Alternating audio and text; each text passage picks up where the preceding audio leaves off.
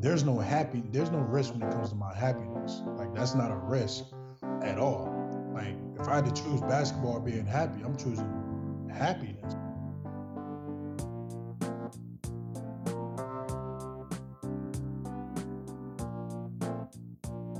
And welcome to episode 15 of the Outfield Podcast. I'm excited for every show that I do. There's so many great people who are out in sports whose stories are worth telling.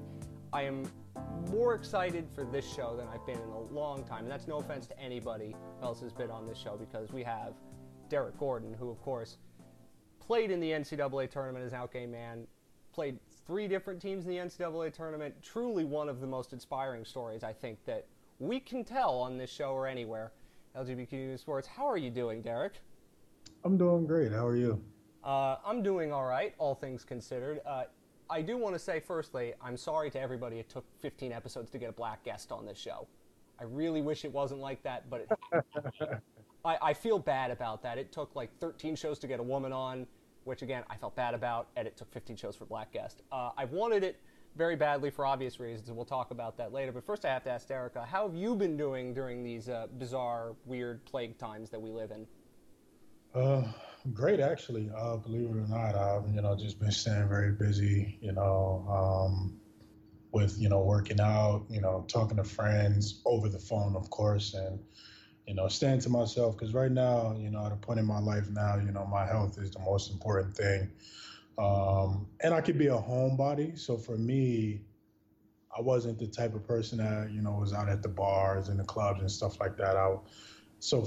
Being in quarantine, this was almost like a mini vacation for me, if you can say that. So it's been just fine with me.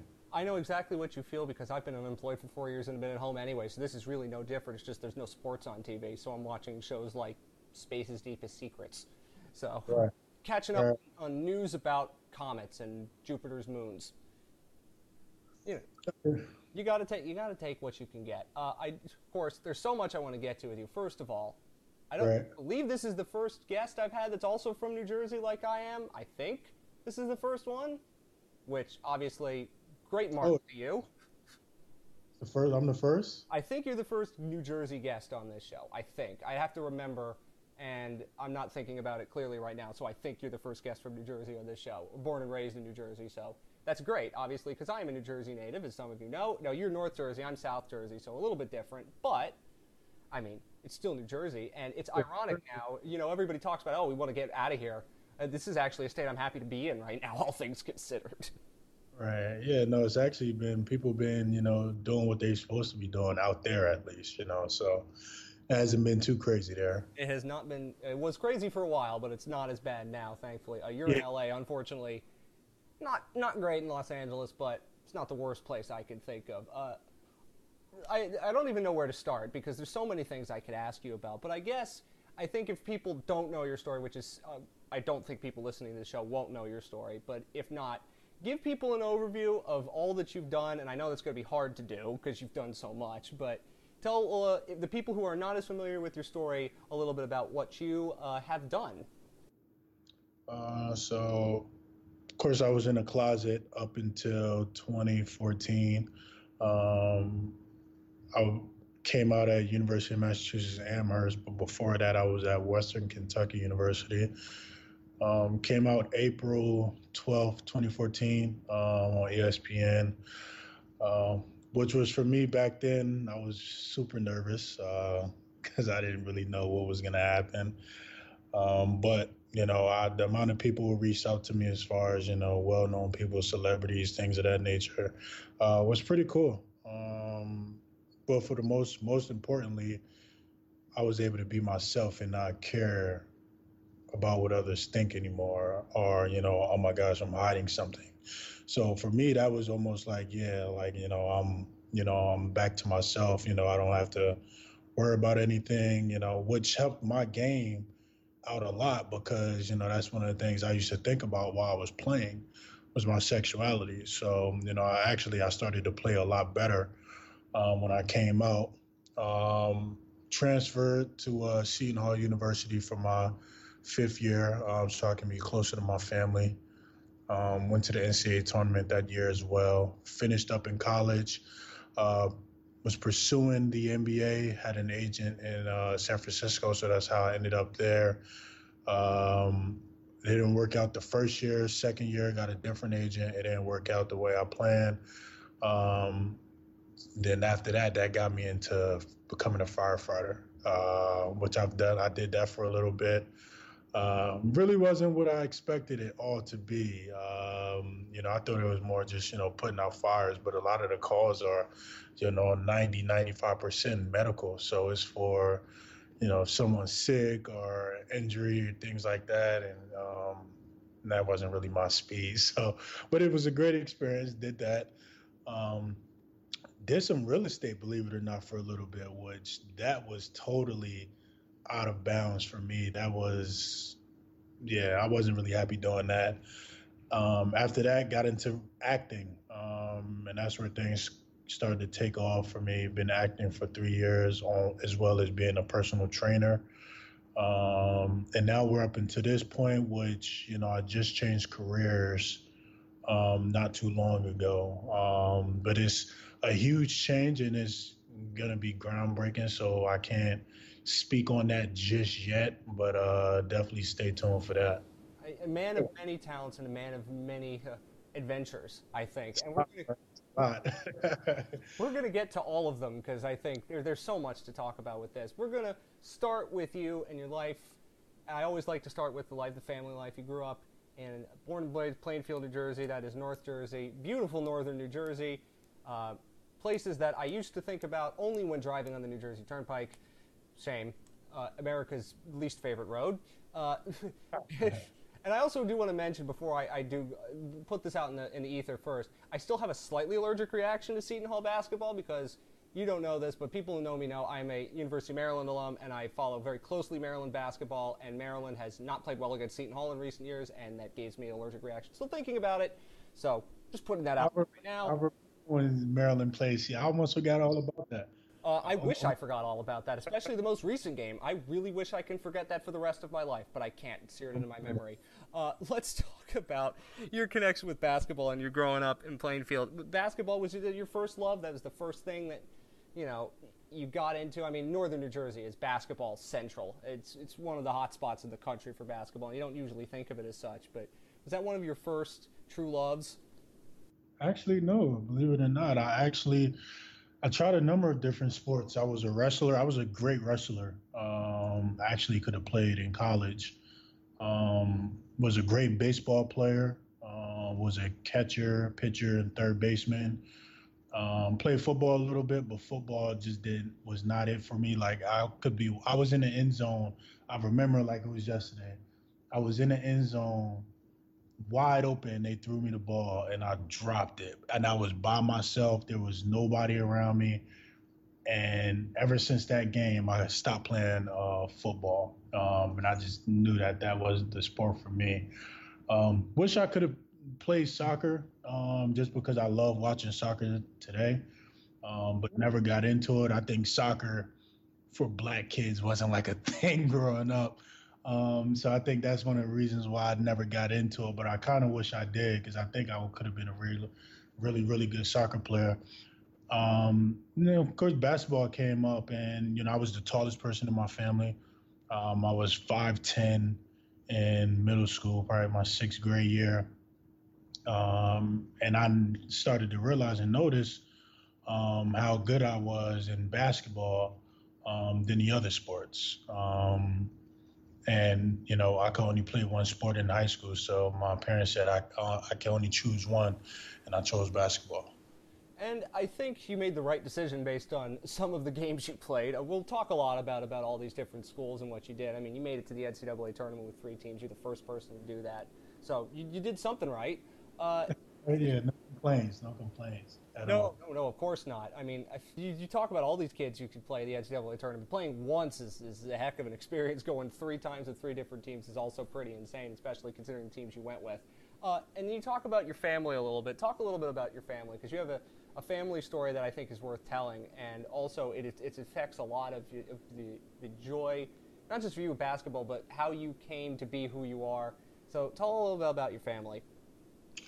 Um, Mother and father, of course, and I have two brothers. I'm the youngest in my family, but the tallest in my family. I have a twin brother. When I was in high school, my senior year, um, no, actually, my junior year, my twin brother got incarcerated, and it kind of like it put it wasn't a good feeling, to say the least, because I was at a point in my career that, I was one of the top players in the country, and in my class, and I wasn't gonna go to that college unless they took my twin brother, and my twin brother was only so big. He was only probably about 5'9". So we always, had thoughts of being roommates in college and things like that. So when he ended up getting arrested, it kind of like threw everything off as far as like what I had planned. And, it affected me a lot in a big way because, I mean, anyone who has a twin knows, that's like your other half, basically. So it was basically like losing my other half. And um, I still remember the first time I heard him, because I wasn't visiting him, because I couldn't, because I was, had to go to school and things like that. But there was an article that came out, um, while the day of we were playing St. Anthony's, and I attended St. Patrick's High School, which Mhm. at the time we were number one in the country, and St. Anthony's was number two. So it was almost like the national championship game. And the article came out, and that was the first time like I've heard from him, and the story was on him. They didn't even tell me they were doing that. I just remember my principal bringing the article to my class, having me come out in the hallway, and me reading that newspaper and literally just breaking down in front of the principal. Because like before, as I said, that's the first time I heard from my brother, and he was talking about me, and how much he puts up newspaper articles for me, in his cell and things like that. It was just very touching. Unfortunately, we lost that game against St. Anthony's, but that was probably one of the best games of my season. Ended up with 27 points that game. But of course, I'm all about winning. Um, but now, my brother, he got out in 2014. This was when I was at UMass at the time, and he came to see me play, and that was probably one of the most touching moments. Just being able to look in the stands and see my brother there watching me play. You talk about in some of the stories when you came out about how influential your brother was, and you talk about playing for him all the time. And I think that that was one of the other elements of your story that is so touching is you have so much that you went through and you overcame. And again, seeing what happened with your brother to get to where you got to, it was just even made it all the more for people who were on the outside and heard your story for the first time, and made it all the more impressive just to see what you did. And you talked about playing for your brother, and it was kind of like vicariously living what you wished he could have been able to do that he couldn't do when you were playing at such a high level. Yeah, because for one, in high school, I mean, it was different because I went to one of the top high schools in the country. He went to Plainfield High School, and when he got incarcerated, like, yeah, I remember being at Western Kentucky, and I had in a frame a picture of me and him. When I went to go visit him in jail, I had that picture put in a frame, and literally before every game, before I would go out onto the floor, I would just sit there and look at that picture, for a little bit, and sometimes I would get emotional, and um, sometimes I would just think of our good memories. And then I got a tattoo on my arm, of it's a basketball and it's his name around it. And every time I stepped on that floor, yeah, that's who I was playing for. So Yeah, I mean, and then we add on top of it your sexuality, which is something else entirely. First of all, I should mention you played on a pretty dang good high school team, and I wasn't even following recruiting in the same way that I kind of do now. But I mean, you got to talk about some of the kids you played with and played against, because I mean, and this was a while back, but you think about Michael Kidd Gilchrist was one, obviously, and he went to Kentucky. So you had so many great players that you played against, and that made you even, and you're one of the top high school recruits in the country. So you got the trial by fire in many ways. So you're playing in high school, you're playing at that high a level. Yeah, I think that's, one of the things a lot of people, they don't know about me about that until I bring it up. And they're like, oh, I didn't know that you played with, Kyrie and Mike unless I bring it up. And, I think that's, one of the fires that why I play the way I do, um, is from, I have to admit, playing against Kyrie and Michael all the time, they brought like a completely like a whole nother animal out of me. Like, I almost, and I tell people this, when I play, it's almost like I have the mentality of Russell Westbrook, just with, the energy, you don't care who's in front of you, is I can't forget Dexter Strickland. Because I remember being in varsity practice and there would be college coaches lined up against the wall. And I'm a freshman, so I'm like, oh my gosh, like I'm nervous. And every practice, they will make me guard him. And he's one of the reasons why my defense was the way it was because I took on the challenge of always wanting to guard the other team's best player and being able to stop him and Dexter Strickland, at the time, he went to University of North Carolina, McDonald's All-American, probably top 20 in his class, I think at the time. Um, Playing against him in practice and playing against Kyrie, who was, if not, I think number top five in his class, number one in his position. Um, Playing against him and guarding him, and it just only made me as a better player, more of a competitor standpoint as well too. I'm going to refrain from making jokes about Kyrie Irving thinking the Earth is flat because there's too much I need to get to in this show, and I can't go 10-minute tangent about that. I Yeah, just can't people do ran it. with I that. can't do it to you, and I can't do it to the great listeners of this show. There's far too much else to talk about. I mean, we can think about that. I mean, you're sitting there, and Mike Krzyzewski, John Calipari, Roy Williams, and numbers of coaches are lined up on the wall, and they're watching all of these kids play, and you're there, and you get noticed in many ways. If you're going to be the attack dog, and you're going out there and you're saying, "I want that challenge," these people are going to notice you, and let's Yeah, be bad about it. People noticed you because when you take those chances and you put yourself out there as a young kid, even if they don't end up recruiting you, they are going to say, I appreciate that he's willing to take on the challenge. They have to notice you. And that's part of the way I think you played, and that's why you got to where you got to, is because you were willing to take on those challenges. yeah. I think for me, I don't regret anything that I did in high school. I think one of the things that I would have done differently is that I would have waited to my senior year to commit. And the reason why I say that is because, for one, I wasn't expecting to blow up the way I did this summer heading into my junior year on the AAU circuit and, going to Bob Gibbons tournament in North Carolina, which is probably one of the top tournaments before summer hits that you can go to and being the leading scorer of the tournament and the MVP of the championship game and winning the championship game. And I was committed at the time. Like I committed to Western Kentucky the end of my sophomore year, verbally committed. And I still remember I was leaving school, and the coach called me and said, I think is it Seth Green? He used to be a coach at Virginia Tech. I think it's Seth Greenberg? yeah. He came there to see me, and I'm like, what? Like, no way. Like, and I practically fell in love with Virginia Tech, but this was around the time he was on a hot seat too. And literally like probably like 2 weeks later, he ended up getting fired. But I believe, yeah, if I would have waited, the performance that I did at Bob Gibbons and even, the City of Palms tournament, the beginning of my senior year, having 37, my first game. Um, if I would have waited to like the summertime, like how people usually do, I probably would have been able to go to practically any school I wanted to.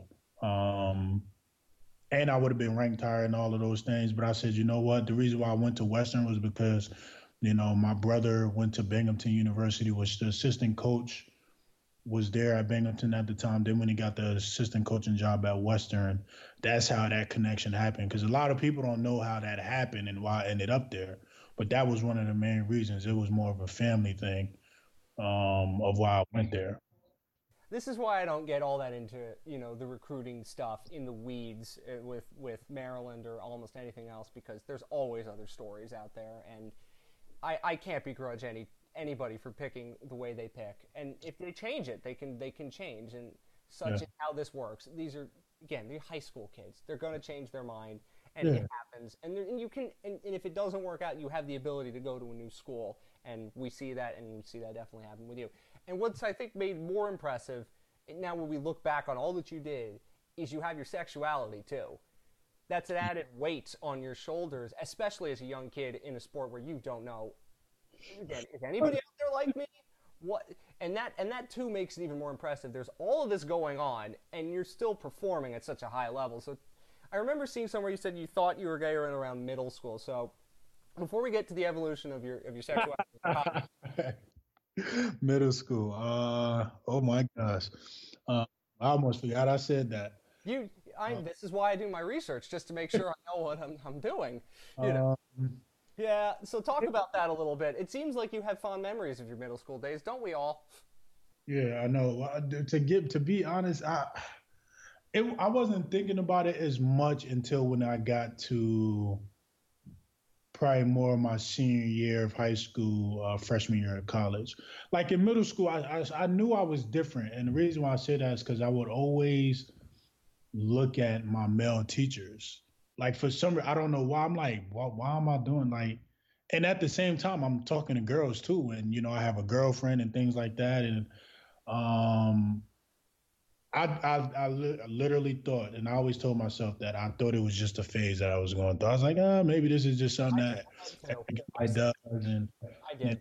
yeah. So to be honest with you, that's exactly what I thought was going on. That it was just a phase, and it slowly started to pick up. I remember I had a gay teacher. He was openly gay at my high school actually, and he was my teacher, but I never wasn't really looking at him like that. I looked at him as a friend, but I was like, oh, like, I'm not the only one, type of thing. And, um, me and him were very close. And I still remember to this day when I came out, he texted me out of the blue and just said, oh, so what is this about?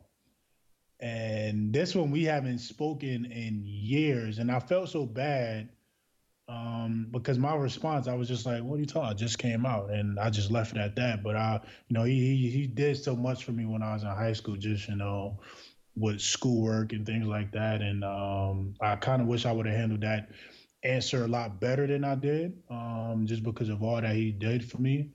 Um, but for sure, like seeing him, being openly himself was even that much more, fascinating, because predominantly St. Pat's was more probably 90, 95%, 98% black in Elizabeth, New Jersey.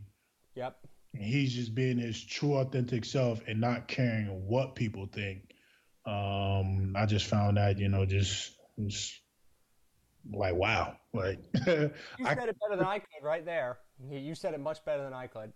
Yeah, I could never do that. Like in high school, yeah, I thought about it plenty of times, but I was just like, yeah, no.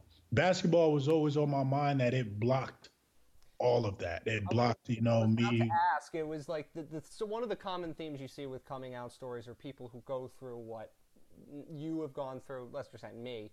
Uh, Talk about how the sport kind of blocks out any of the thoughts of your sexuality. And you're playing and you're playing. You don't have time to think about anything else. It does, it does. In a sense, to a degree, though, I will say that because you're not playing basketball 24 hours a day. Um, so whether you're eating in a dining hall or um, a day off from practice, whatever. Like you're gonna have moments where it is gonna be in the back of your mind, but you're around teammates who are so like they're talking about this girl and that girl, and in a sense, you have to have input that is kind of like, yeah, like blocking away from like, you being your true self. And, I remember that especially at Western Kentucky and UMass, that, being around my teammates, it was just all this girl, that girl. Like, oh my gosh, did you see her at the party? And it's like, if you're not saying anything, then they gonna think something. So it's like I'm sitting there chiming in, lying basically, like, oh yeah, I was with this girl, that girl, when I really wasn't. So it's like, yeah, basketball can distract you to a sense, but it's always going to be on the back of your mind. I don't care who you are and what you're doing. It's always going to come to a point where you are going to think about it from time to time. And if I should tell somebody, like, that's just a normal. We're human at the end of the day. We have feelings and thoughts, and so for me to even sit up here and to say that, oh yeah, like basketball the whole time was just like, no, I will be lying to myself. If basketball distracted everything, because you have to have a personal life outside of sports. Of course. Um, Of course. But I wanted to get to another thing you brought up, and you're right about that. But when we talk about sports being a quote unquote distraction, we talk about it in the sense that it eats up so much time in your life that when you do think about your sexuality, it isn't something that's like it bangs at you. You know, you hear stories people coming out that constantly is banging in your head. But right. when you play sports at the high level, and you're at a high level as you were, I mean, there's a lot else going on besides that. But again, it always does weigh on you, and that's why, as I said, your story is even more impressive because you dealt with so much, and you're also this high level, playing at a high level in high school, let alone getting to college and you're doing it. So I want to talk about what you just mentioned, which is the locker room and what you heard, because when I go and talk about certain sports, it's all about the language. It's all about, you hear homophobic slurs all the time. I do not know what a college basketball locker room is like. Only when I go in to talk to them for media related purposes, and that's not really reality. So, what was it like? So, you talk about talking about girls, and that is something, but was that the big thing you heard, or did you actually hear the slurs? Did you hear the other stuff or was it just, I have to talk about girls to keep up appearances? When I was at Western Kentucky, to be honest with you, it wasn't like, besides Seton Hall, Western Kentucky was probably my best college experience outside of Seton Hall. And the reason why is because it wasn't like Western Kentucky, like, you're in Kentucky. My teammates weren't like how they were at UMass. And this is why every locker room and every college is different. Because if they were talking about girls, it wasn't like guys would be butting in like, oh, like, so what you doing? You going? Like, I was going out with my teammates when I was at Western, because back then, honestly, I wasn't thinking about guys so much back then, and I'm a freshman, so I'm like, we got one of the top recruiting classes in the class 2011. I'm the leader of this group. I'm the face of the program. Like, so it's like I was at a point where I got to be wherever my teammates are. And so at Western, it wasn't like that so much. Now UMass, that was the whole nother ball game. That was like a total 180, from Western to UMass. Yeah, you heard a lot of course, the whole thing people say, the no homo thing, which I absolutely hate. Um, or you gay, or like when people like they fling it around as if it's like it's just normal to them. Like, it's like it baffles me sometimes, even if I wasn't openly gay at the time, like, out. I never once like said no homo. And like, me personally, even way before, when I even realized that I possibly I am gay, I never was like that. And that's just I think that just goes to show everyone's different. But on two, I just wasn't raised that way either. um but you get the no homo, the stop being gay, and like like, why you touching me, bro? It's like kids stuff. It's almost like it was so immature, um, that I think that's one of the reasons why I didn't really bond with my teammates that well at UMass. I still remember, there were times where I wasn't really eating with them. before I came out. Let alone after when I came out, I was eating with. There were two girls who were on the team. I don't know. They were like handling. They were like managers, like handling the water and stuff like that. Two girls who I really good friends with. I was hanging out with them, eating in the cafeteria with them. My classmates, because some of my classmates at UMass they didn't care, and I was eating with them, and it was very weird. It was a lot that happened at UMass that it just made me rethink that whole situation on why I even went there. But that's a whole nother thing. Um, and I remember very well when I came out, and a couple of days later, I went into the locker room to take a shower after practice. And I went in the shower, and I think it was like three or four of them was in there. And literally, as soon as I went in there, they all came out. And he didn't say a word. And I said, "Oh, this is how they're gonna play." I was like, "Okay, I got something for them." So the next day, everybody's in the locker room getting ready for um, practice. And I told them, I said, "Listen, I don't like what y'all did. Like y'all, that's blatantly. I look at that as disrespect. Because for most of them to like say this and that to the media, how much they support me, but then behind the scenes, they're acting like this. I looked at that as complete disrespect. And I told them, I said, listen, this is my workplace, and I would never look at any one of y'all. But I said, listen, even if we weren't in a workspace, neither of y'all are my type anyway. So I would look at y'all regardless. And the look on their face when I said that, because I was upset. I was like, come on, you can't go from like saying this and that to the media, but then going around like the look that I gave them, it was like, yeah, so they didn't do it again. Let's Every just, yeah. single gay, bisexual, man, woman, everybody's wanted to do that. Everybody has wanted to do that, and you did it. And so kudos to you, because it is fantasy for everybody. Because like you could, like you want to say like even if you were interested, I wouldn't do that anyway. Like wouldn't you want to say that, right? Because Yes. I feel like it is the stuff like that, and you had a litany of experiences of hearing the language, and we have the term microaggressions now that better describes that. And you go through all of that, all that, but then to see them say, "I support you. It's great that we have you as a teammate," and then to do that, Right. not just one, but three or four of them, and again, I would be like, I consider myself as somebody who would be pretty outspoken, but even something like that, like there's no way that I could have resisted because that, I mean, Yeah. like your teammate, like what are you like and in the case of you came out, you just made it to the NCAA tournament, you were 6th seed that year, you're a pretty dang good team, and that happened. It just like I think everybody would be personally offended if something like that happened. So you get to do the righteous thing and stand up, and that was great. I remember hearing that story in one of the videos you saw, and I almost wanted to go up and do a standing ovation because that's everybody's wanted to do that. Oh yeah, no, I was not. Thank you, first and foremost. I had to because on the sense it really hit home. This was actually the next day. Like I came out on the 12th, the 13th.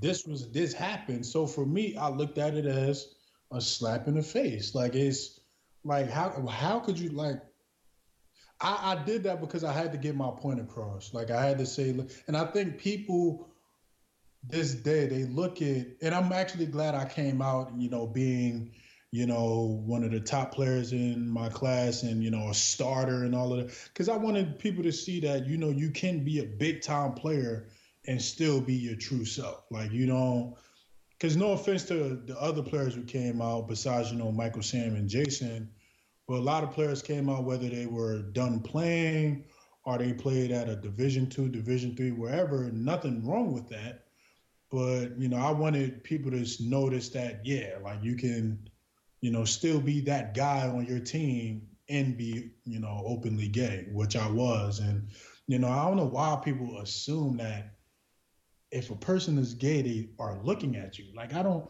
I people are so uneducated. Like that, it's only two things that bothers me.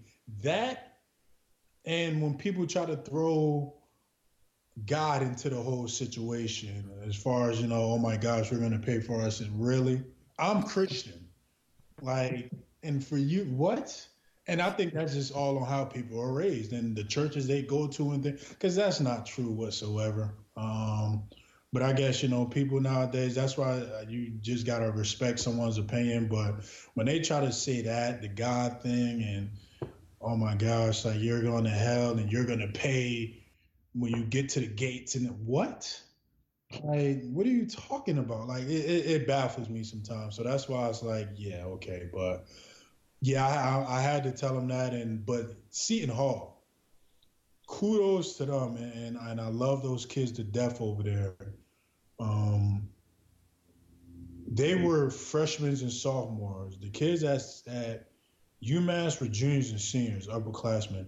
So I'm going into Seton Hall, and I'm thinking, oh my gosh, I'm dealing with young freshmen and sophomores. They're going to be immature about the whole shit. There was not one gay slang thrown around, nothing. We showered together, no issue. We went to the movies together. Like, they wanted me to hang out more than I was hanging out with them. And I believe that's why we won the way we did, because it was never an issue at all. It was almost as if I wasn't even gay. That's how they treated me at Seton Hall. That was probably my best college experience. And I told the coach before I graduated, I said, "Oh my gosh, if I could have one more year, I would come back, because it was I had the time of my life there, on and off the court." That would be Kevin Willard, by the way, who Well, is yeah, a very, very good coach, and you watch them that's play. my guy. They have a hell of a program. Yeah, that's my guy. Definitely by far one of the best coaches I played for. Probably Um, one of the most underrated in college basketball. I think when you talk about the Big East, you talk about Villanova, obviously, and yeah, it's hard to right. but up there recently, I mean, I consider myself a big college basketball fan, and every time, I mean, Maryland and Seton Hall, that is what it is. But when I think about Seton Hall, I mean, this year they would have been a dark horse team to win it all. Oh, definitely. A lot of people haven't won it all. I thought they could have. Yeah, they're a hell of a team. So I don't want to get too far ahead. I want to talk about some of the experiences and what pushed you to come out. So when you talk about where you went from Western Kentucky, then to UMass, and then the story of you coming out is an amazing one, and who you talked to, who you talked with. I want to get to all of that. So talk about your journey from Western Kentucky to UMass and how that kind of helped push along the idea that I want to come out, I want to do this, because there were nobody at that level of college basketball, or really even in the NBA. There's still only, I think, two out formally NBA players are out. So you were doing something that really nobody else had done in the sport that just really hasn't seen anything like that. So I want to talk about this journey of just going through your first college experience, then to UMass, and then deciding, okay, I'm going to come out now, and I'm going to do something because I feel like I can do this. Now I feel like I have the ability inside to push forward and push through and do something no one else has done. Well, Western Kentucky was a lot of fun too. If people go back and look at my numbers for a lot of the games that I've had there, if I would have went back my sophomore year, I would have 100% got Player of the Year in that conference. There were games where I was averaging 27 and 15. Like, my numbers were ridiculous at Western. And of course, we went to the NCAA tournament, played Kentucky, and lost. But that was fun because I got to play against Mike, my old teammate. Um, so when I was gearing up to transfer from Western, at the time, oh no! Oh my gosh! Before I just let this slip my mind, I actually, I remember on fall break. Those of you who don't know fall break, it's like you got the whole month, half of December and all of January off from school. So when we were on fall break, uh, that's the first time I met with a guy. A lot of people don't know that. I said that in some interviews, but a lot of people don't know that. I remember because they put us up in a hotel. And I remember borrowing one of my teammates' car and driving to like this motel. Oh my gosh, I don't even know what I was thinking back then, but I drove to this motel and we met on this app. I forget the name of the app. And then the guy was from Tennessee, so he drove all the way from Tennessee to, Kentucky. And Bowling Green ain't but so big. It's a very, very, very small town. So the whole time I'm driving to the motel, I'm shaking. Um, and long story short, I was like, yeah, there's no way that I can be gay. But I said maybe though, because the sex part I really didn't enjoy, but the kissing part I loved. Like fell in love with the kissing part, but the sex part, so I was like, yeah, there's something there. So that was before I I almost had that skip my mind. That was something Well, that happened while I I'm was glad it didn't because that's what you. Hey, everybody's story is different.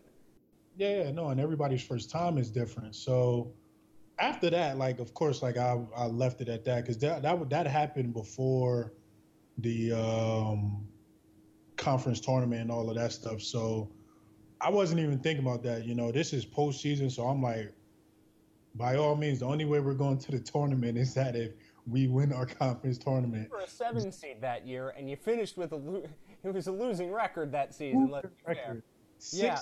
16-16. Oh my gosh, that is horrible. The more that I think about it, but we went to that conference tournament, and I remember telling my teammates this. I said, you know what?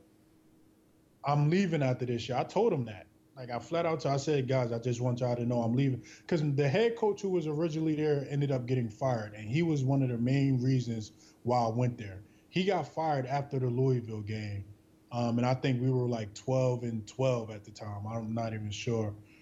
Um, and I told her, I said, listen, before we go into this game, I just want y'all to know I'm leaving after this year, but I'm going to do all that I can to make sure we get to the NCAA tournament because we had two seniors on the team.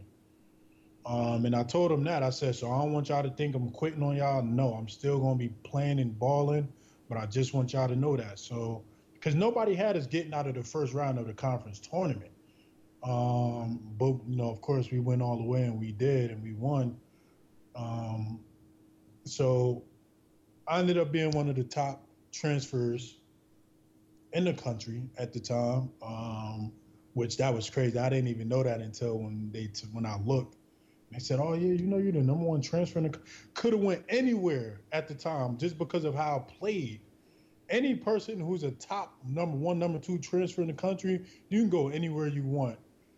But something, Look at it now in college basketball. There are transfers going. I mean, they're huge parts of every team.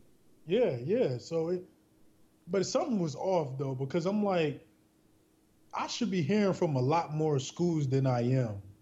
Come to find out, the coach that there was only telling teams that was closer on the East Coast to New Jersey could only recruit me. So I remember South Carolina at the time was calling, and I really wanted to go to Dayton. Um, but I remember, yeah, South Carolina and teams were calling, and they wanted to get my paperwork, but yeah, the coach said, yeah, well, you said that's the reason why you want to leave because you want to be close. No, that is not the reason, but that's a whole nother story too. And this is what I'm saying. You always got to watch out because you just never know what these coaches sometimes, to be honest with you. Uh Uh, huh.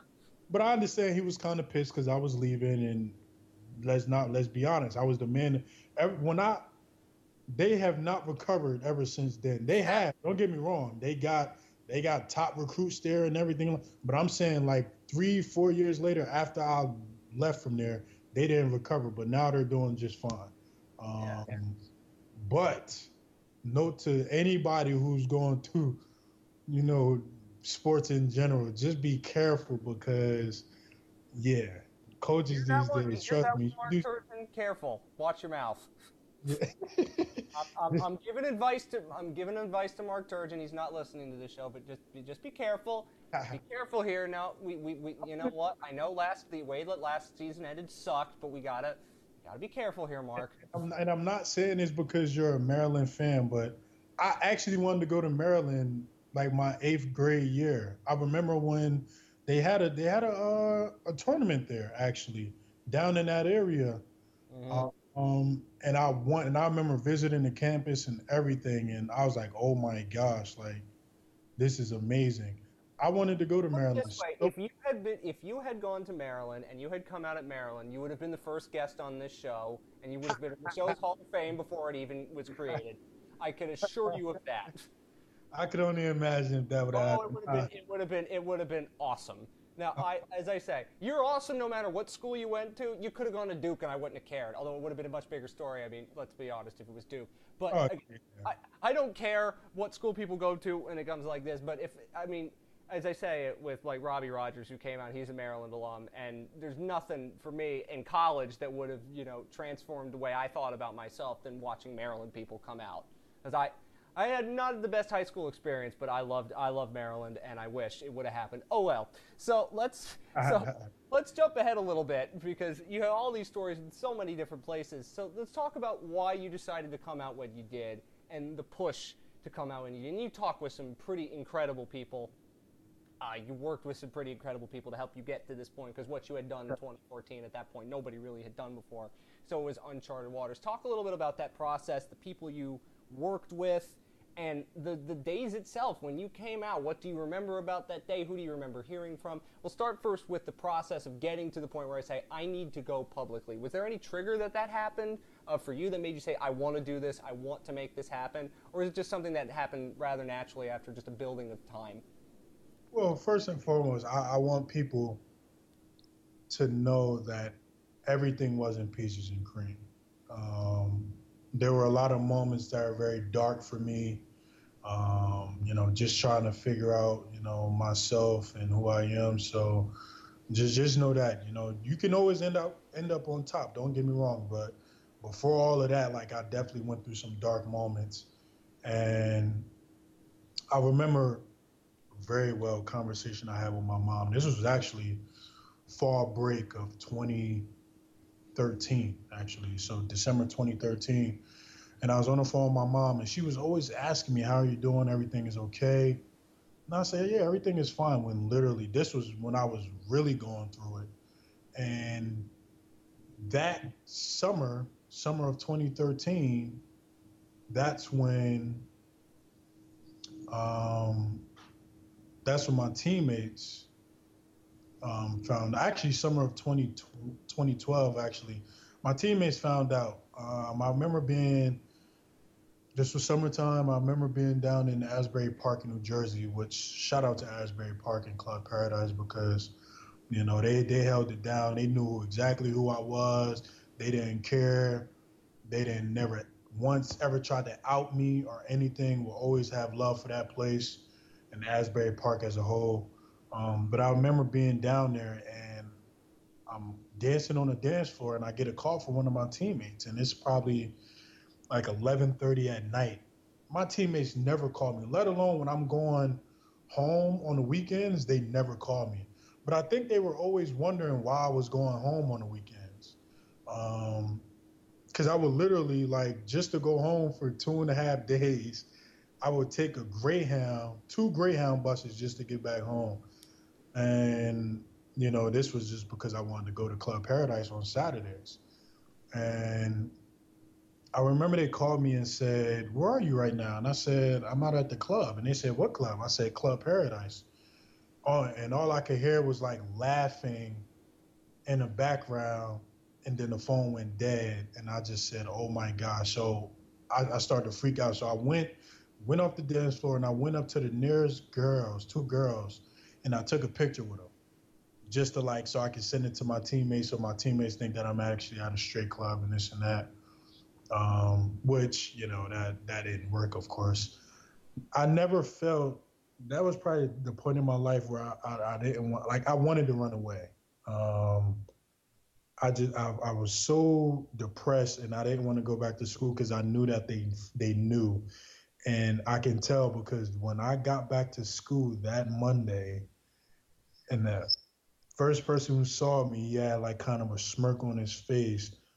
I was like, oh my gosh. And I just remember them teasing me, and like I'm glad that mentally I'm strong now, But now I know, like, the reason why some kids, young kids end up committing suicide. It's a lot. It's a Oh, lot to deal with as far as like teasing somebody and the person can't say anything back because you don't want to out yourself. You don't want to do you? admit to I it. want to ask you because I remember you saying this story, and it's such a powerful story. It speaks for itself. Why do you think they did that? Why do you think your teammates wanted to do that? Because obviously they clearly wanted to. So why do you think they did that? I always try to ask that question because That's a I good don't question. understand it. I don't know if I ever will. That's a really good question. To be honest, I don't know. I didn't really bump heads well with some of them. That group of people, it was probably like four of them. I didn't bump heads with some of them really well, even on the court and off the court. Um, so they were always asking, "Why are you going home?" And I'm going home to see my family. And then I believe what they did, they Googled gay clubs in New Jersey, being nosy. And of course, if you Google gay clubs in New Jersey, Club Paradise is going to pop up as one of them, 100%. Um, and as soon as I said Club Paradise, they started laughing. So I'm like, oh my, they knew. They absolutely knew. They had And to go through the effort to look that up and know, too. they must have. That's the only way. Because for me to say that and for them to laugh soon after I say that and then hang up the phone, I just knew, like, yeah. First of all, I was like, why did I even tell him that? That's the first thing. I wasn't in the right state of mind, and I don't drink or anything. But it was I was caught off guard, and that wasn't the first time. I was dating someone before that, and I ended up liking one of his pictures on Instagram. Now Instagram changed because you can't. You used to be able to see the people who you following what pictures they like. Oh yeah. Well, Now LeBron got caught liking a few things he probably shouldn't have liked, and then Instagram changed it. So I mean, thanks now LeBron you for can't that. do that. You can't do that at all. Oh So no, no, no, and I know why, and I know why now. It's a good thing, and I can imagine that there's a bunch of people, and good. It's good for people who are in the closet who can like all the gay stuff on Instagram that they want, and no one will ever find out. And because you might not have nosy people, but you're gonna end up coming across somebody like you're talking about here, who yeah, are going to go to the pains to find this out when there's really no need to. and it And was just one picture. It was one picture with me and my ex, and he posted it on his page, and I liked it. So I remember one of my teammates called me at the time and was like, Derrick, like, you good? I'm like, yeah, what you talking about? He's like, hold on, I'm gonna call you back. I'm gonna send you something.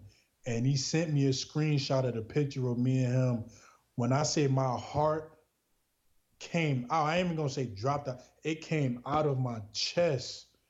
I was like, oh my gosh, like, and that's why I asked the question because I don't know why they do that because you're teammates. You know, you're going to battles against one another, right? You're trying to go out and win not just games, but you're winning. You're trying to win a conference. You're trying to get to the NCAA tournament. How can you expect to win when there's this open tension between people? I will never understand it. I don't, and I like it if they're trying to make a joke. Well, it wasn't that's not the funny. way to joke. Yeah, that's definitely not the way to joke. And because I don't think people truly understand, like, you are messing with someone's life. Like you're like you like don't that's nothing to play around with because at the end of the day, and I totally forgave him for that. Like I could have easily kept a grudge, but I didn't tell him that, but I always tell people in interviews like I forgive them for doing that because they don't know any better, and I'd rather forgive them than to like hold a grudge or hate over them because I know they don't know any better. They don't. Yeah, Um, I think that that's also the part of why coming out in sports is so difficult because you see things that are clearly, that are homophobic, whether it's overt language or things as you have described here. And when you're going through that, and it's another theme that I notice here throughout all the shows that I've done, you don't rather know whether somebody's actually a homophobe and they mean it maliciously or they just don't know any better because that's the culture they're in and they've been told for whatever reason that no, this is just something you make fun of and and that person could be in the closet. That's another thing. Like a lot of people who are the jokesters and say this and that turn around and they could be the ones struggling with whatever they're struggling with. So that's why, like for me, it would never surprise me if any one of them end up, being gay. It wouldn't surprise me. And I don't want, and that's the hard thing, because it's the ability to judge, like, is this person actually a homophobe, or is this just a culture thing that there's nothing they can do about it until you come out and you say, no, you can't do this anymore, you got to stop. It's that kind of, it's that difference, and it's that dissonance in your head that makes it even harder. And you hear it in certain sports more than others, particularly the one that, if you follow this podcast, it's a certain sport that plays with a stick and a puck. uh, I don't know, but it doesn't seem. But for you, I mean, I want to ask this question before we get to your coming out at UMass. What is your relationship with the sport of basketball right now? What do you think about when you think about basketball? Do you think happy thoughts, or is it more complicated than that? Oh, happy thoughts, 100%, Because hundred when I talk to some people, percent. the relationship with their sport is very, very complicated. Because of what the sport does to people. But I mean, for you at least, there's a very good relationship, I think, with basketball, which I mean, not there's everybody two comes out the different. other side well with that. Yeah, there are two different relationships. Of course, there's a side of, the game and the sport itself. I love, and will always love. But then there's a side where, you want somebody, who, whether it's, on a bench or playing, to come out, because I think that's the only way that, you know anything's gonna happen with, players just coming out and being open in the sport, is that it has to start with somebody. It has to. Because I think a lot of people are so afraid of taking that risk. I knew the risk that I was taking, but I didn't look at it as a risk, because I said, there's no risk when it comes to my happiness. Like, that's not a risk at all. Like, if I had to choose basketball or being happy, I'm choosing happiness over basketball. That's just, like, this is my life. Like, I can't play basketball when I'm 40, 50, 60 years old. Like, so, but I can be happy by all means. And I don't want to be that guy, no offense to Jason. Jason is my guy, but, coming out in my prime when I'm practically done playing. No, I didn't want to do that. And I didn't realize how it'll affect people until when I came out. I remember kids doing like school projects on me and all of that stuff. But um, yeah, Hmm. to this very day, I love basketball. Always will love basketball. And that's a good thing, because I hear too often doing shows like this that my relationship with the sport is complicated, and that is an understatement. So let's talk to the actual coming out at UMass and go through that process. You worked with some incredible. You talk about Jason Collins, and I remember his story being released. I was in a class and I was reading that story on Sports Illustrated. I'm in a huge lecture hall, and I'm reading that story, going, "Man, this is a big," because it felt like a big deal. Yeah, yeah, yeah. I was, trust me. When I seen that story, I remember even his story, and I remember when he checked into the game, and literally everybody in the arena stood up and started clapping. And I remember saying to myself, that's what I want to happen for me. Mhm. I And I was like, Sadly, wow. I don't remember what happened the day that you came out. I wish I did, now for the sake of argument. It doesn't happen with very many of these coming out stories, because only the few. But I remember, I obviously saw it. I mean, you couldn't miss it, considering what I was following the issue more keenly then. I was a sophomore in college at that time, and there was not much Maryland basketball to be happy about at that time. And I don't remember who I picked to win the national title that year, but almost assuredly it was wrong. So relationship with college basketball was a little different then. But I remember going, just you see the stories, and I went back and read some of them, and I read the original article on Outsports when you came out, and just, you get, and the words could tell you so much. As a writer, I see that, and just it seemed like a sigh of relief, but also just the joy that something like this was happening. I think that's the one thing that I know when you probably are going to mention this, just the people you worked with, the people you talked with, and that helped you get there. They were probably, as much as the people on the outside were just excited that there was somebody there who was going to tell their story, and they knew that once you did it, you were going to change a lot of perceptions. You could change the world in many ways, and that's what you did. So talk a little bit about that, the process itself, and then those days. What do you remember? Who do you remember hearing from? I know I asked this question before, but we got sidetracked because this interview is going so well already.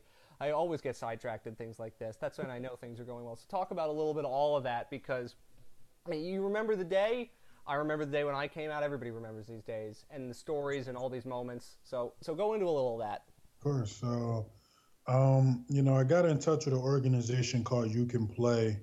I'm not sure if they still have it or not, but Yes, some they of the do. people who was part of that organization were, of course, Jason Collins, Wade Davis, who played in the NFL and came out, Billy Bean, who played in the MLB, Kirk Walker, who's a softball coach at Sorry, UCLA. Kirk, for not mentioning you already. He helped set this up, and I also had him on the show. I apologize to Kirk for doing. I did that last week with the show. I Way too love long to Kirk. Kirk's stop. my Yeah. guy. Yeah, Kirk's my guy. I love Oh, Kirk. he's great. Love his interview was great. No, very few people have done for this community what he's done. I love that guy too. He's done, and still to this day, he's doing a lot. Yeah. So shout out to Kirk, and I think that's when Michael Sam got on to move with You Can Play as well. And I remember talking to Jason one night, and I just asked him like, "What do you think about all of this?" And he said, "Of course, it's going to be huge, but he said you also have to understand like this might affect, your chances of playing in the NBA. I'm gonna just be honest with you." And I told him, I said, yeah, I kind of figured that, but I said, you know what, Jay, I want to be happy. Like I'm tired of like living this lie and being somebody who I'm not. Like I don't want to live like this. This is not a fun way of living life at all. And he said, I have your full support. Whatever it is you do, I'm always gonna be there for you. And I remember a couple of days ago before the story is going to run. I remember going, a good friend of mine actually drove me all the way from UMass to New Jersey. Um, and I remember my parents had no idea I was doing any of this stuff behind the scenes. Because the ESPN interview was pre-recorded. We recorded that already. And shout out to Kate Fagan. I love her. She's amazing. That's what I did it with. And Yeah, no, she's great. yeah, I love Absolutely, her. absolutely Yeah. great. And I remember watching. This was during the NCAA tournament, and I remember uh, being on the couch with my mom watching the game. I was like, "Mom, I got to tell you something." And she's like, "What?" And I said, if you just start guessing, and if you guess right, maybe I'll tell you." And she's like, "Did something happen at school?" I said, "No." And she said, did you get into a fight? I said, no. She said, did you get a girl pregnant? I said, nah, absolutely not. And Yeah, yeah, you're not close with that one. far from that, far from it. And she said, are you gay? And I hopped on it real quick and I said, yeah, I am. And, she just had like this, oh my gosh, look on her face. And she was like, and I could tell she was getting ready to cry. And she was like, I'm not sad or anything that that you are gay. She was like, I'm happy for you because I always knew. Like I always knew like you just seeing you leave here all the time and go to Asbury Park and you would never talk about this. Like she knew. And like they say, mothers always know. And she was like, yeah, I'm just so happy for you. And as she's talking to me, I'm just sitting there, I'm crying. I'm just like, oh my God. Like anybody knows that relief off your shoulders, it's so much relief. Like it literally feels like there are weights on your shoulders, and whoever you tell, that first person, the weights come off your shoulder. And it's just you just feel so much because this is the first time I told anybody in my family. Um and I remember I called my father downstairs and he said, and he's like, yeah, what's going on? And um, I said, I got to tell you something. He's like, what? I said, I'm gay. And I remember he just like went back upstairs. And I kind of expected that from him because on first and foremost, me and my father really didn't get along like that beforehand. And, for him, I knew it was going to take some time for him. So I just let him like, because and that's no to anybody. If you're gonna come out to somebody, you can't expect them to right away just, oh my gosh, like get up and hug you.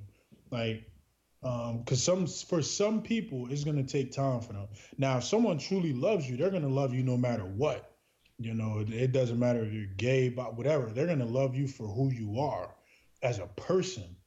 But other than that, like sometimes you got to give people time. And I remember the next day heading back to UMass, my father called me. And he was like, "Yeah, I just want to call you just to let that, sorry for acting the way I did. But I support you, this and that, and you have nothing to worry about." My twin brother was incarcerated at the time, so that conversation, you could only imagine how it went. Um, he couldn't believe it. He thought I needed to see somebody. He really wasn't having it. He just was like, "Yeah, no, there's no way." Um, but I'm gonna touch back on that to give y'all an update of now of how they're acting now. So I come out. I was in class at the time when I got the text, and it was like, "Oh, Kate texted me said it's going live now." I kid you not, probably like 10 seconds later, because I had to leave the classroom. I said, "Oh my gosh, this is happening." Um, 10 seconds later, is live and on TV. Messages are flowing through my phone right now. I'm like, oh my gosh, what is happening right now? Like, cause no, so when I'm walking around campus, people are just looking at me like, like people are like, but I still remember going into the cafeteria and the guy who runs the cafeteria, he's openly gay. So when he saw that I came out, like he gave me a hug and all of that stuff, and me and him became like best friends after that. And I remember Anderson Cooper reached out to me, and I actually went to go have dinner with him a couple of times. Very, very, very nice guy. You see, that's why I always ask the question of who did you hear from that you least expected to hear from when that went public, because I'm never quite sure that you're going to get the. Sometimes you don't get the most amazing answers, but then you get like, oh, Anderson Cooper called. It's just like, Yeah, you what? never know, and it's like he actually was like, man, like if you'd have told me, I would have did your story, and I was like, nah, I'm flattered, but I wanted it to be on ESPN because I play sports. I Um, mean, that's the crazy stuff. Like, you never know who these stories are going to affect. Like never, it's that butterfly effect of the ripples in the pond. Like, how far do they go? You right, know, right, and right. and I'm sure you know this at this point. You don't know how many kids you've affected or people you've affected by telling your story. And then the other thing I noticed when you were saying, "Oh, my phone started blowing up," when I posted my story, I turned my phone off. I'm like, I'm turning my brain off for like 6 hours. I'll look at this later, Yeah, and my phone blew up too, but nothing to the way yours did. And I'm like, even when I turned it back on, I'm like, wow, okay, that's interesting. So I never say that. One thing I always tell people is that yes, your story was big. The only reason why mine was big, I just happened to be playing basketball because people tell me this all the time. And I say, listen, everyone's story is huge. Even if it's not on the news, you telling whoever you're telling, family, friends, it's a big deal. Like, it's not, we all know that moment and that day when we came out and how scary it was. Your story was just as big as mine. Like, so I just happened to be playing basketball at the time. That's the only reason why my story was the way it was. I never want to put my like, yes, like it's a big deal. Like I'm playing sports, but I never was the type to put anyone under me or put anyone above me. Like, I think, we're all the same, especially when it comes to, coming out, because everyone's story is important. Now, don't get me wrong. Yes, I've talked to, I had some advantages of hearing from certain people and things like that but in the meaning of just being gay and coming out, I mean, yeah, everybody's story the same, but um, well, I always joke that sports are the final frontier, for this community. By the point you would come out, there were out people and everything really, but sports yeah, was the place where there just because weren't. people don't really see it in sports, and that's the thing. If people were out in sports, how people are just coming out now who don't play sports, it wouldn't even be a big deal in sports whatsoever.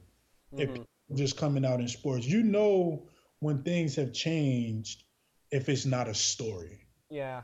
You But know, unfortunately, like in sports right now, if somebody like you came out and they played for any D1 school, it would be a big deal. It would still be yeah, a pretty big oh deal. yeah, 100%, 100%. And I would be asking them to be on my show within 10 seconds, which is what has happened at times. It You know, has to be that way. It has to be that way until like it's not a story anymore. It has to be that way. you're absolutely right. And I to go into the next few the rest of that day, your phone is blowing up. You're hearing from everybody. But Yeah. what are you thinking at that point? Like, is it overwhelming? Like, oh my God, everybody wants to talk to me, or is it more like the I've done it. Now this is the easy part. I just have to talk about myself. Now I don't have to worry about hiding this. This is a hell of a lot easier. Yeah, the easy part didn't really click in until because I remember even like the news people like just being surrounded by cameras. I was always surrounded by cameras after a game or something like that, but to be like surrounded about around 15, 20 different cameras at a time, it was just like wow, like this is this is Also incredible. imagine This you is probably crazy. got the same thing that I think about. You probably got asked the same question over and over again because I'm imagining these are the news people, in Yeah, yeah. West and they're asking the same question over, and you can't blame them. They got to cover 70 different Oh stories. yeah, yeah. I was happy. I wanted to. I wanted to. I was taking it all in. I was just like, yeah. And then to touch on the Anderson Cooper thing, because the two main people I remember from that time it was Tyra Banks and Anderson Cooper, and I That's remember, that's pretty impressive, I have to say. Tyra Banks and Anderson Cooper. I mean, yeah, yeah. I heard from some great people when I came out, but I didn't hear from either of those two. No, it was. I'm very fortunate to hear from them by all means, and I've actually became very good friends with Anderson even to this day. Such a nice guy, and let alone to be able to have dinner with him the amount of times I did, was I wasn't even expecting for any of that to happen. Because he wants to That's, see stories like this just as much as everybody else does. I yeah, think that's the other thing. When you're in the position, even if you're in an Anderson Cooper position, he wants to see stories like this too, because yeah, he has the that's same why thoughts I'm that glad. everybody else does. You Yeah, know, and that too, and that also it humanizes people who you don't otherwise think. We think of these people as they're not human in the same way that the rest of us are. They're on this level and we're just scrubs. But then you see Anderson Cooper getting, reacting to a story like this. You go, this dude really wants this to be just as much as anybody else. I think yeah, that that's why I was flattered, and I think for me, when he reached out and he wanted me to, of course, do it on CNN. I thought of it. I was like, wow, because I had the option. By all means, they said, where do you want to do it on? Do you want to do it on, CNN, or do you want to just do it on ESPN? And Wade Davis was the one who was recommending ESPN just because I played basketball, and wanted to keep it sports related. But by all means, if I think that would have been an incredible experience as well, doing it on there as well. Because CNN is just as big as ESPN as well. But, my story got across because I remember hearing from kids in China and all different countries doing like school projects on me and, making a shoe for me. And it was getting insane. But I wish that players could get paid back then in college because Oh, you would have. Yeah, if you were doing this in college now, the endorsement deals the amount of endorsements, Nike, begging you. Be True line, all it. Oh my gosh! Yeah, Like, yeah, you're 100%. I didn't think about it until you mentioned it, and you are 100% correct. yeah, I could only imagine Oh my back lord. then. Yeah, how it would have Especially if been, you but went to especially if you went to a Nike basketball school and they got the beat, it would have been. You're right. yeah, 100%. Very, very good point. My team would have been jealous. Um, that's one way to level the playing field. You could be like, wait, oh, this dude's getting all this because he's gay. I mean, no, it's more than that. But you're right. So Yeah, I want to they get would be jealous. quickly because there's a lot of other things I want to get to, and I don't want this podcast to go on forever. Although it could because this has been awesome. Right. You talk about your Seton Hall experience, and you mentioned it before how great it was. Because Seton Hall is a Catholic school, it has a different sort of reputation, and to do what you did in your final year, and again, you led your team to the NCAA tournament, you won the Big East that year. Your UMass experience might not have been what you wanted, but in many ways, it's like that Seton Hall experience. I think, it makes it feel like everything you did was worth it, right? 100%. 100%. Like I told you, that was probably outside of Western. That was my best college experience. Of course, I didn't know what was going to happen because, I remember hearing things about what happened with, I guess someone was there. I don't know if it was a teacher or a priest or somebody who was gay that was there, and something happened and it didn't go well for him. So I was like almost second guessing, like, how is it going to be? But everybody loved me, like the students and the other coaches of the different teams. Like everybody loved me, and they all embraced me, especially because of what I was doing for the program and helping them win and stuff. It was an even bigger deal too. But yeah, that just goes to show. I mean, I think it all depends on, like, UMass and Seton Hall, completely two different programs, especially the players that were there. Um, I think it just really depends on how that person was raised, or that person's beliefs or whatever, because it was not an issue, not one bit, at Seton Hall at a Catholic school. It wasn't even, never once was brought up or was an issue at all. So, um, by all means, if I could do it all over again, I would. That was. You look at that team. You look at the records. Yeah, win the Big East, beat Villanova. That's pretty dang good. And to do what you did. Here's another question, and I don't know if you have the best answer to this because I saw on your YouTube channel you posted a highlight tape. But here's a question that I have, and I wasn't paying attention to this as closely as I certainly would be now, because you're on. I mean, all these games are on TV. Certain of them are on bigger channels than others. I want to know, and I don't know if you noticed this. Did you notice any of the announcers talking about, you being gay in the game, like, and where they brought it up and how they brought it up? Or is this something that I'm only going to notice because I'm a play-by-play guy and I think about it all the time? Actually, there was never once, as far as that I can remember, where any of the announcers, and there were some big time announcers too at Seton Hall, never once said, even when I was at UMass, never once brought up the whole, like, me being gay. Like, it just never wasn't. It was more like what he's doing for the team, how he's helped the team win, and how he's a big part of them winning. And this, it was never like, oh my gosh, yeah, the first openly gay. No, it wasn't even mentioned. As far as I can remember, from going back and watching the games, no one has never brought it up. Not that they wasn't thinking it, but I never heard it. That's interesting because I always think about, like, as an announcer, like, I want to bring, obviously I would want to bring it up more than the average announcer. And Seton Hall's voice is Gary Cohn, who's the beloved voice of the New York Mets, so obviously I think very highly of him too. But I think the point for me is I always know, like, it's not about bringing it up, it's about how you bring it up, when you bring it up, if you bring it up at all, because I think it's a story, and it's a story worth telling if you have a chance. But I'm not going to go back and rewatch all of those games, but I think I wanted to ask because I didn't know the answer to that question, and it's something I think about if I ever call a game with a gay player, and, like, what am I going to do? Do I bring it up? Do I not bring it up? When do I bring it up? These are questions I have in my head.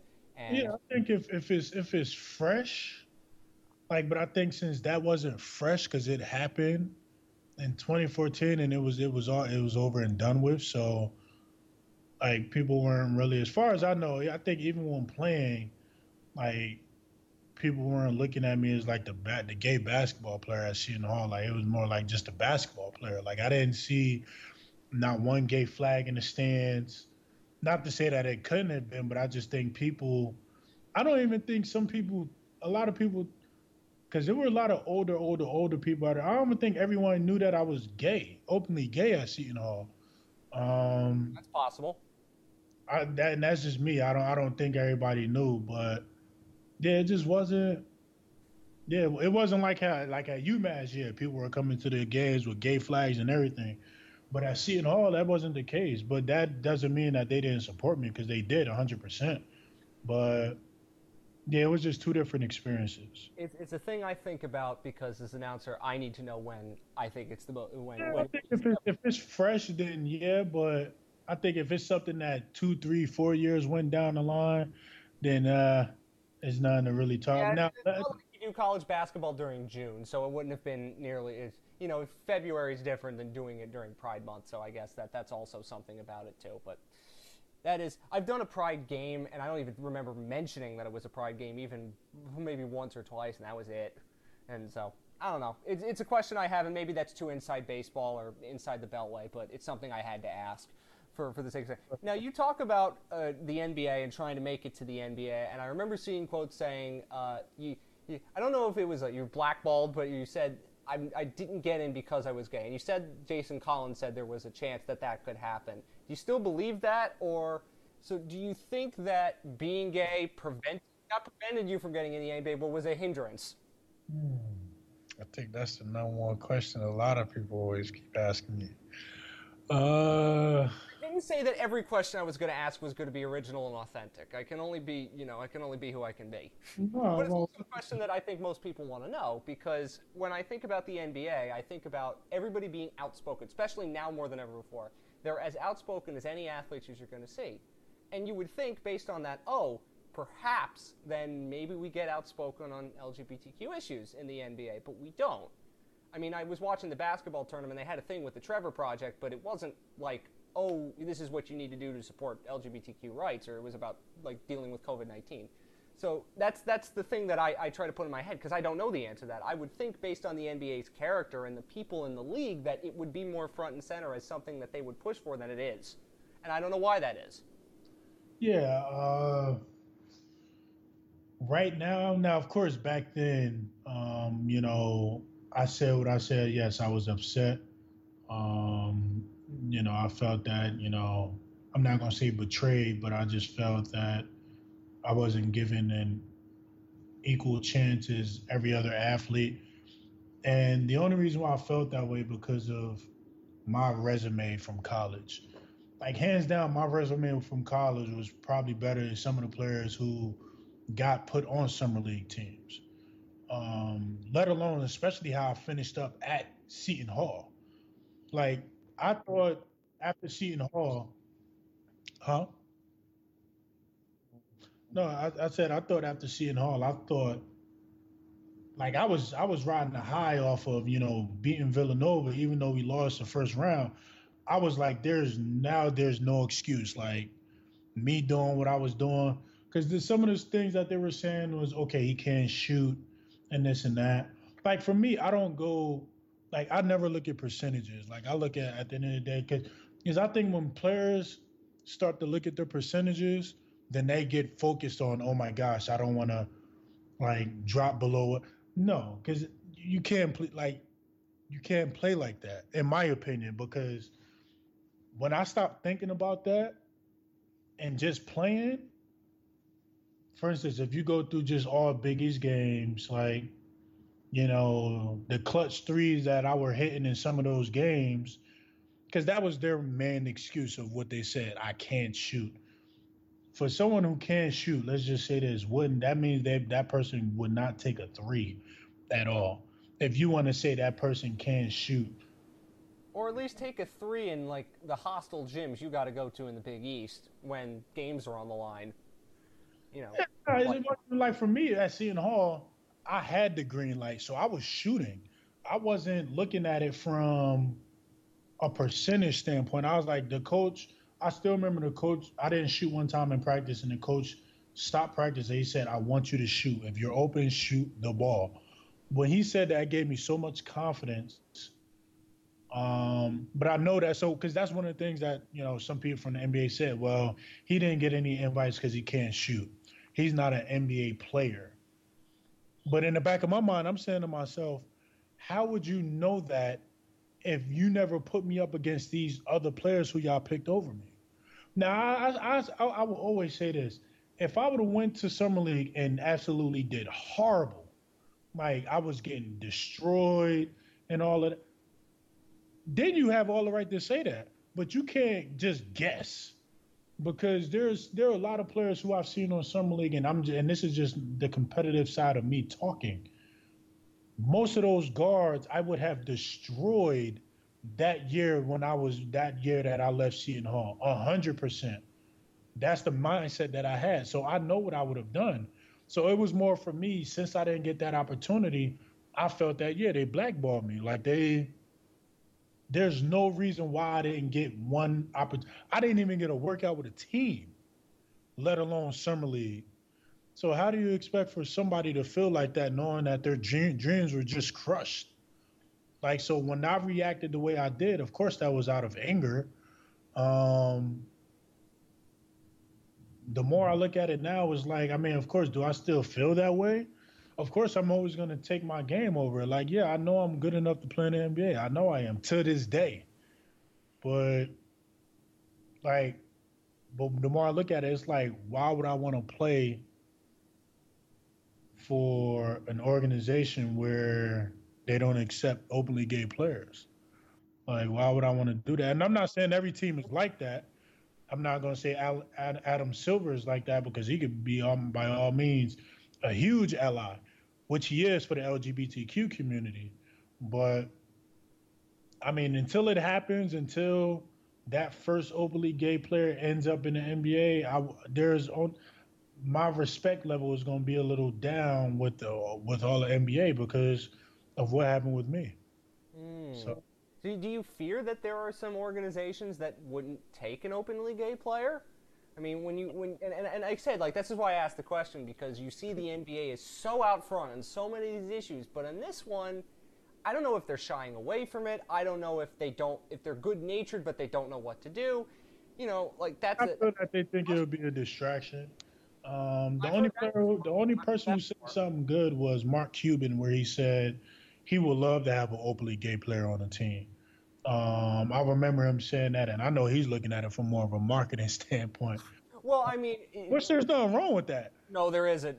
We just mentioned we could get kids getting endorsements off their likeness now, and you were right about that. So he's also right, even if it's crass. But you know, I mean, again, you're 100% right. It's just interesting because when I think about the NBA, and the NBA likes to say we are a forward-thinking, socially progressive league, right? And then you hear what you're talking about. I don't believe that. And by all means, I know there are a lot of players in the NBA right now who are gay, but of course, there's no way that they're coming out right now with like, yeah, it's just not happening. Oh, I So mean, this time is just. I mean, it's pandemic times. I don't know, like why this is a bizarre time anyway. But I mean, what would you? Okay, I'm gonna ask another question after this. But firstly, what do you think it would take for an NBA player to come out? Because obviously, as you said, there has to be some statistics tell us there has to be some, and it has to start with somebody. It has to start with somebody, whether that person is in the NBA or playing overseas in Europe. It has to start with somebody being the first openly gay professional basketball player to be actively.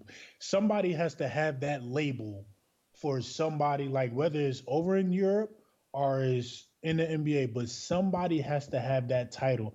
And right now, nobody has that title right now, as far as an openly gay professional active basketball player. No one is holding that right now. So until somebody holds that title, I just don't know. I'll be honest. I don't like. let's Yeah. say that player comes to you and asks, "What should I do? How should I go about this?" What would you tell that player?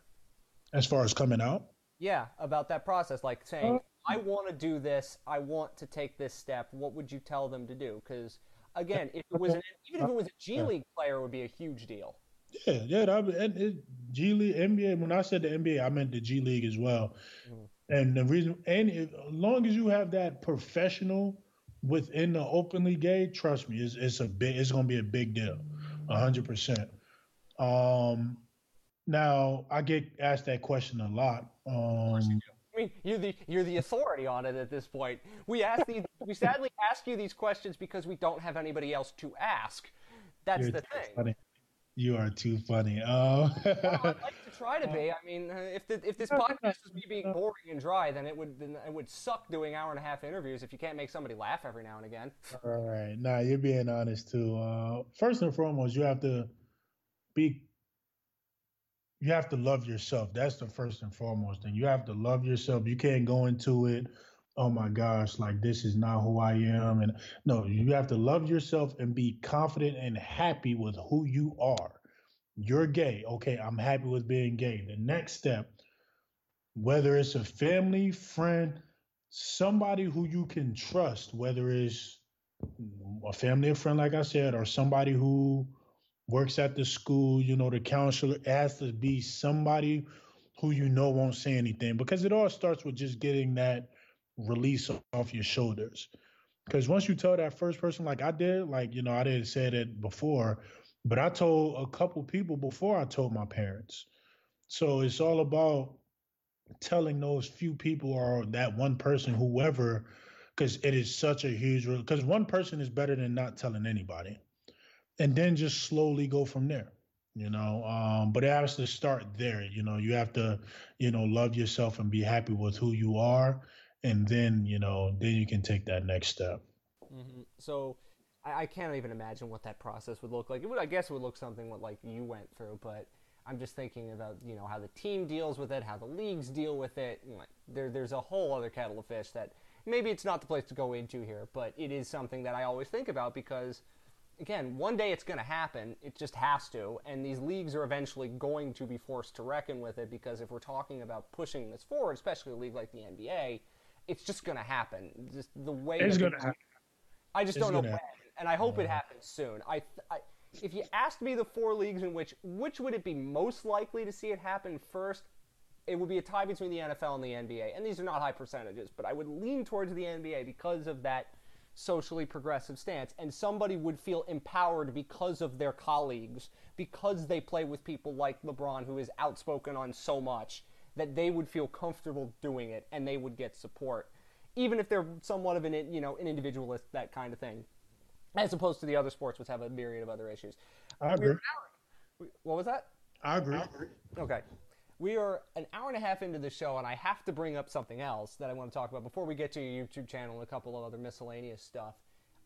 This last month has been a very interesting month in the United States, as everyone knows, and you've talked about it a little bit. So what does it mean for you now more than ever before? And you had a YouTube video on it that was really interesting, and it was a year before, obviously, George Floyd was murdered, and we've gone through what we've gone through in this country. What does it mean to be black and gay for you?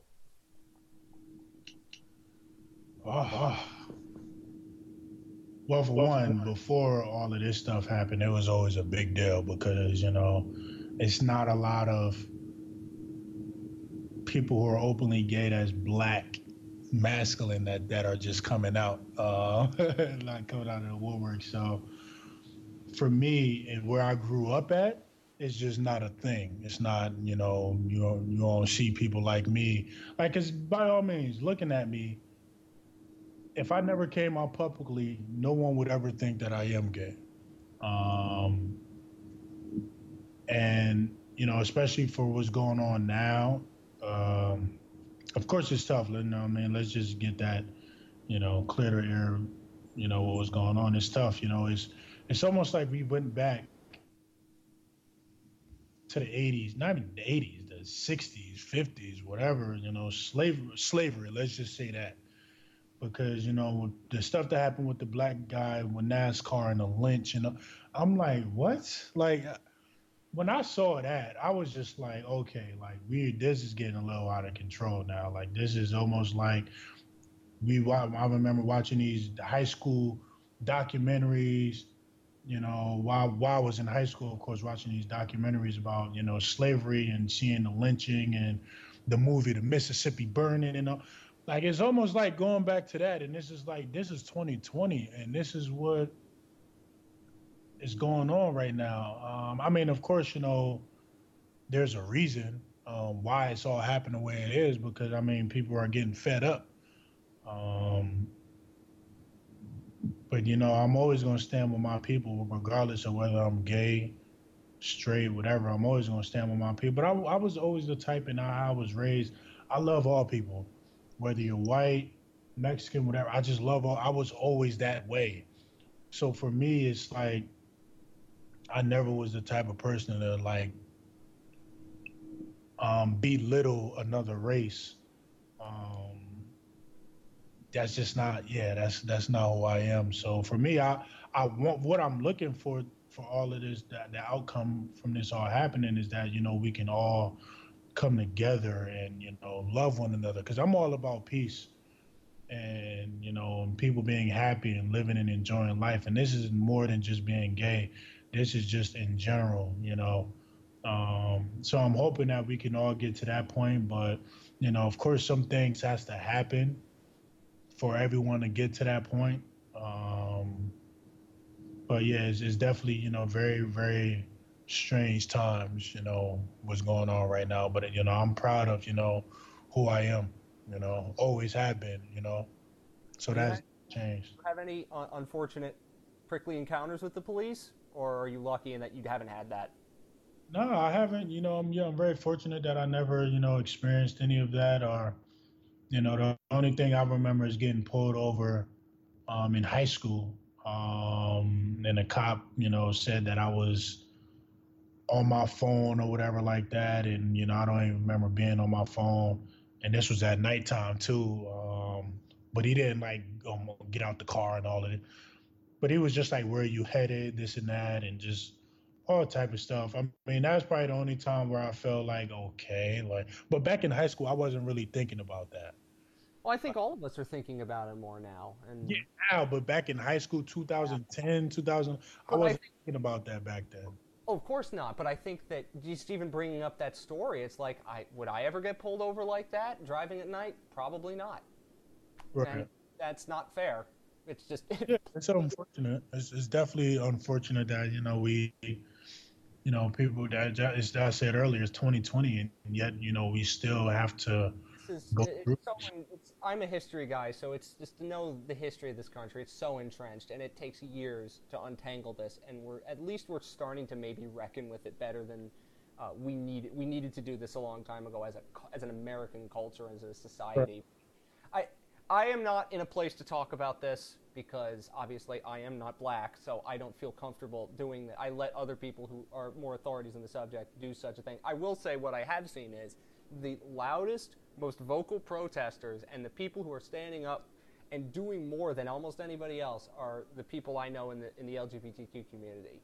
They have been some of the most vocal and active people in anywhere. And I can name, I don't want to do all name names because that's not fair to them, because singling them about above others, but that's what they do. And and I think it's the idea that if there's injustice somewhere, there's injustice everywhere, and how can we fight for justice if there is no justice for our friends somewhere else? And that's something that I think that has become more apparent, especially because all of this was happening during a virtual Pride Month, basically, where we couldn't actually go out to, to do the things you'd normally do during a Pride Month because of the pandemic, and unfortunately you can. You also mentioned it with the gay bar. I mean, like imagining a kid right now going through what so many of us go through and not having a safe space like a gay bar to go to because you just can't go to them right now. Not because unfortunately they could spread viral disease. So I thought about that too when I was hearing your story about the club that you went to, and that's something else that kept popping up. So that's another thought. Yeah, not a lot of people get to experience that, but I'm very fortunate that I did, and I have, to be able to have such an outlet like that where I can go and be myself. But of course, as you said, through these times right now, everything's being closed. Right now, your health and safety is the most important thing right now. The clubs and all of that stuff can wait. Right now, it's about being healthy, and I think that's something that a lot of people just aren't taking very serious right now because they want to go out to the beaches and hikes and all of this and be around 5, 6, 7 different people. Yeah, it's just like, yeah, that's why I was like, why are they opening up the beaches and stuff like that? Because you're gonna have those select few people who just don't listen. Mm-hmm. Let's. I don't want to do COVID-19 relitigation at this point. It's not worth it. I want to go to some other things you talked about before we wrap this up because this has been truly amazing, and I don't want to keep you forever. Although I could, because this has been just one of my favorite interviews that I've done yet. I want to talk. You dabbled with firefighting. You dabbled with real estate. You dabbled with acting. You've done all of these things.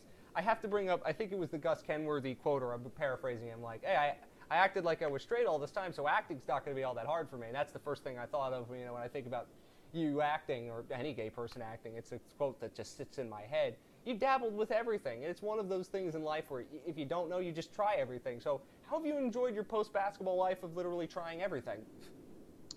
Um, let's just say what a ride.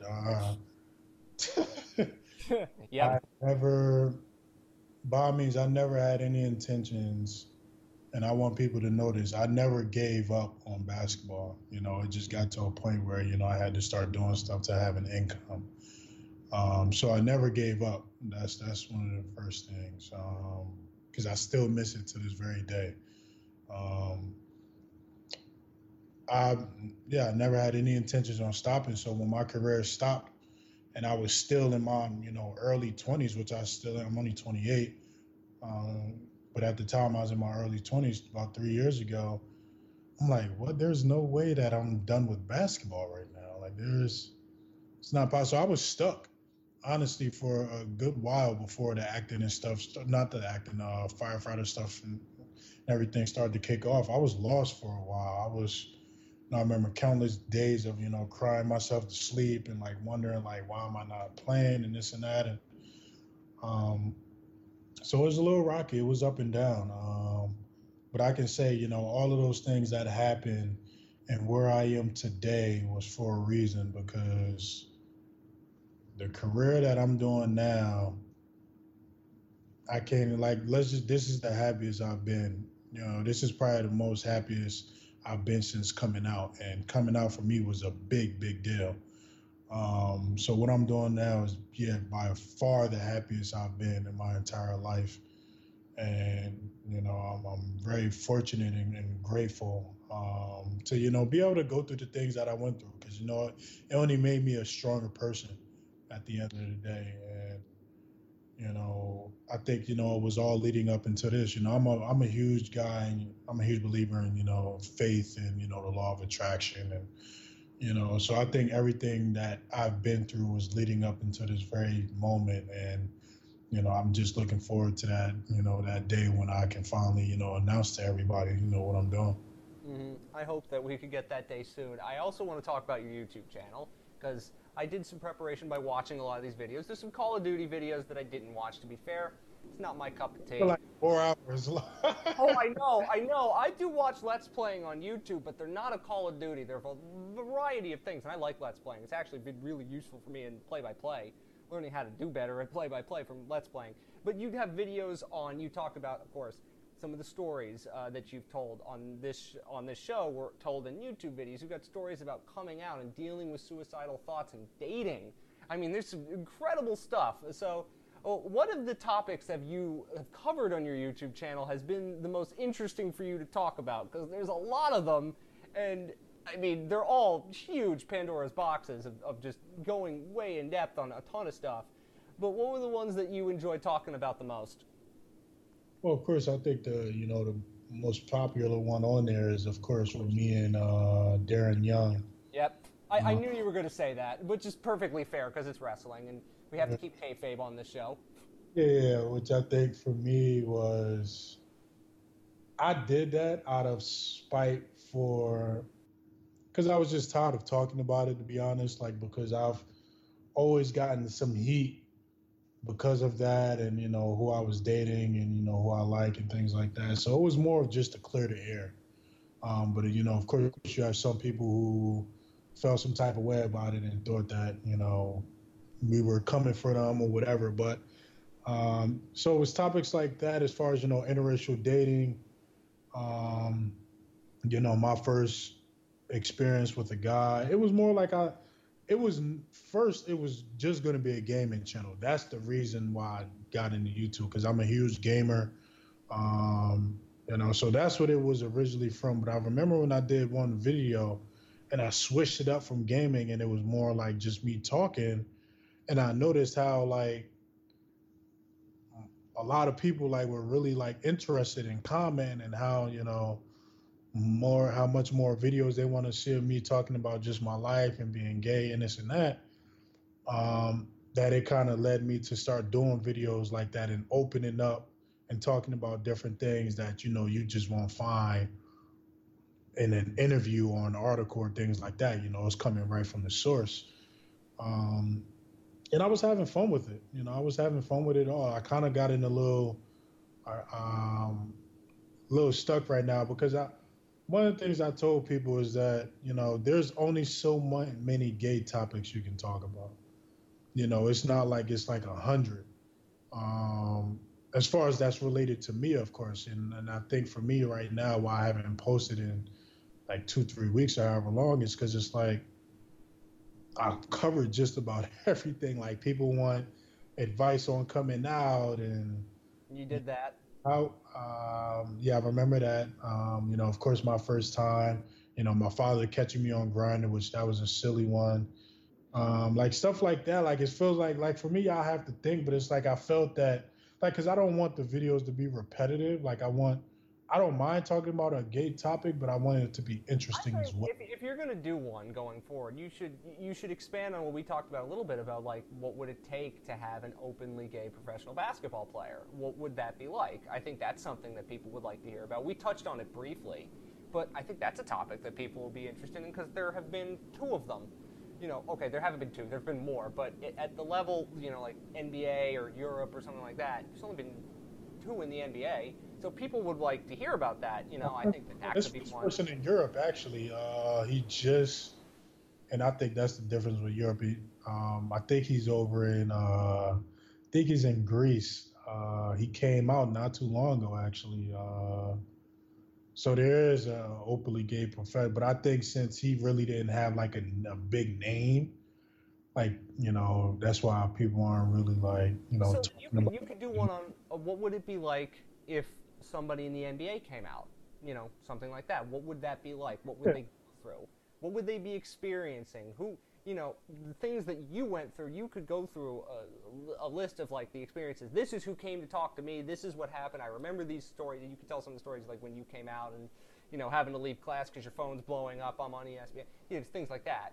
And extrapolate that to what would it be like if an NBA player came out? I think that's a topic, and there are a billion others I think you could get to, and I might not be the one to say that because I focus a little bit here on just the sports side of it, but there are other topics, and I'm sure I can connect you with people who have good ideas on what to talk about.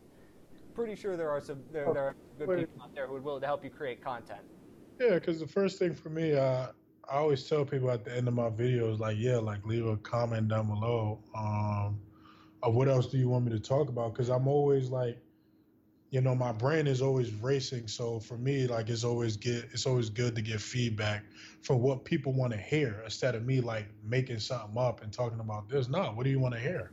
Uh, I think that there are we'll have some people. I'll get some people over your way, and we'll help find you some topics to talk about. I'm sure that we could think of a couple that you haven't touched on yet.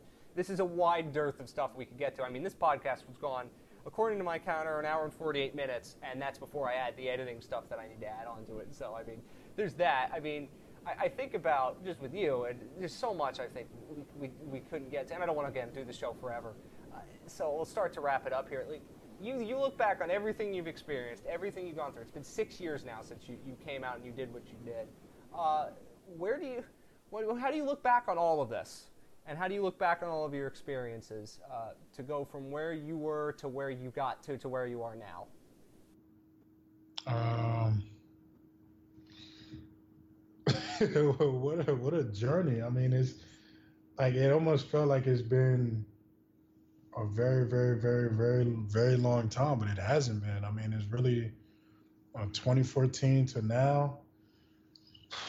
Uh, it's only 6 years. It hasn't been that long, but it felt like it's been 10 plus years.